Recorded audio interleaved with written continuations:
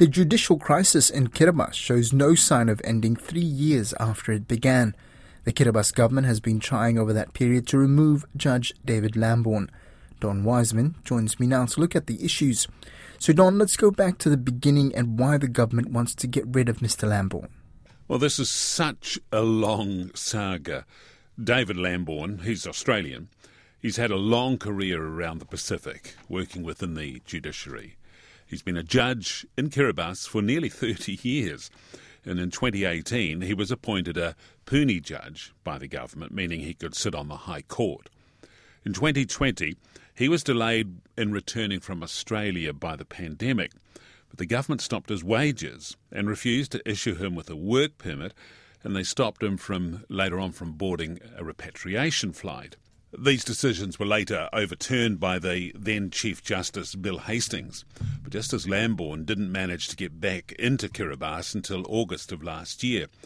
At that point, the government came up with allegations of misconduct and tried to deport him, but airlines refused to carry him.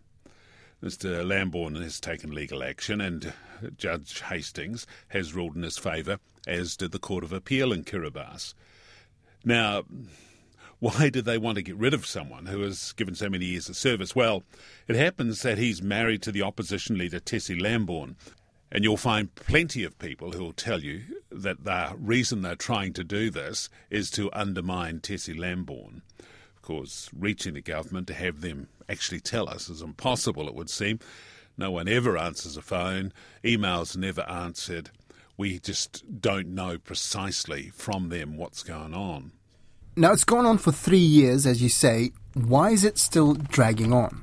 Well, those other judges have been removed. The Court of Appeal judges, who are New Zealanders, were dumped after overruling the deportation order for Mr. Lambourne. In a statement at the time that they were removed, the Kiribati President, Tanis Mamau, had the gall to say, "The government of Kiribati will continue to stress that it's vital that judicial integrity underpin judicial independence, so the rule of law does not become a vehicle for autocratic judicial tyranny that robs our good and honest people of their sovereignty."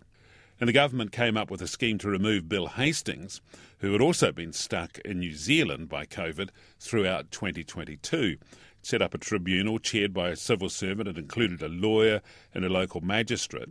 But Mr. Hastings was denied a chance to review the findings before they were tabled in Parliament late last year.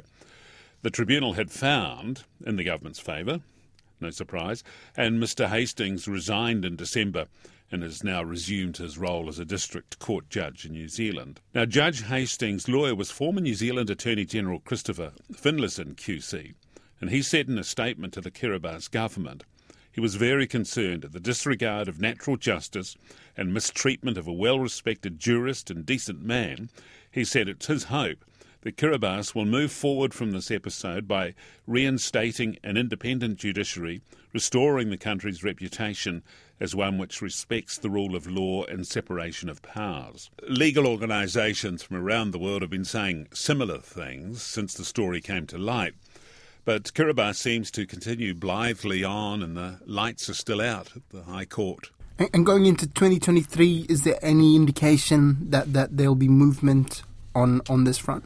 Well, the High Court, pretty much nothing so far. Judge Lambourne was the only justice, and the government's yet to appoint any replacements. In October last year, they did appoint, controversially, their own Attorney-General, that's Tesiro Semalota, as the acting Chief Justice in place of Mr. Hastings, who at that stage had been suspended. Now, current opposition MP and the country's first president, Sir Irimia Tabai, says the government's meddling in the judiciary is, as we've mentioned earlier, all about trying to destabilise the opposition. He said that's the whole reason the country's judiciary is in the mess it's in.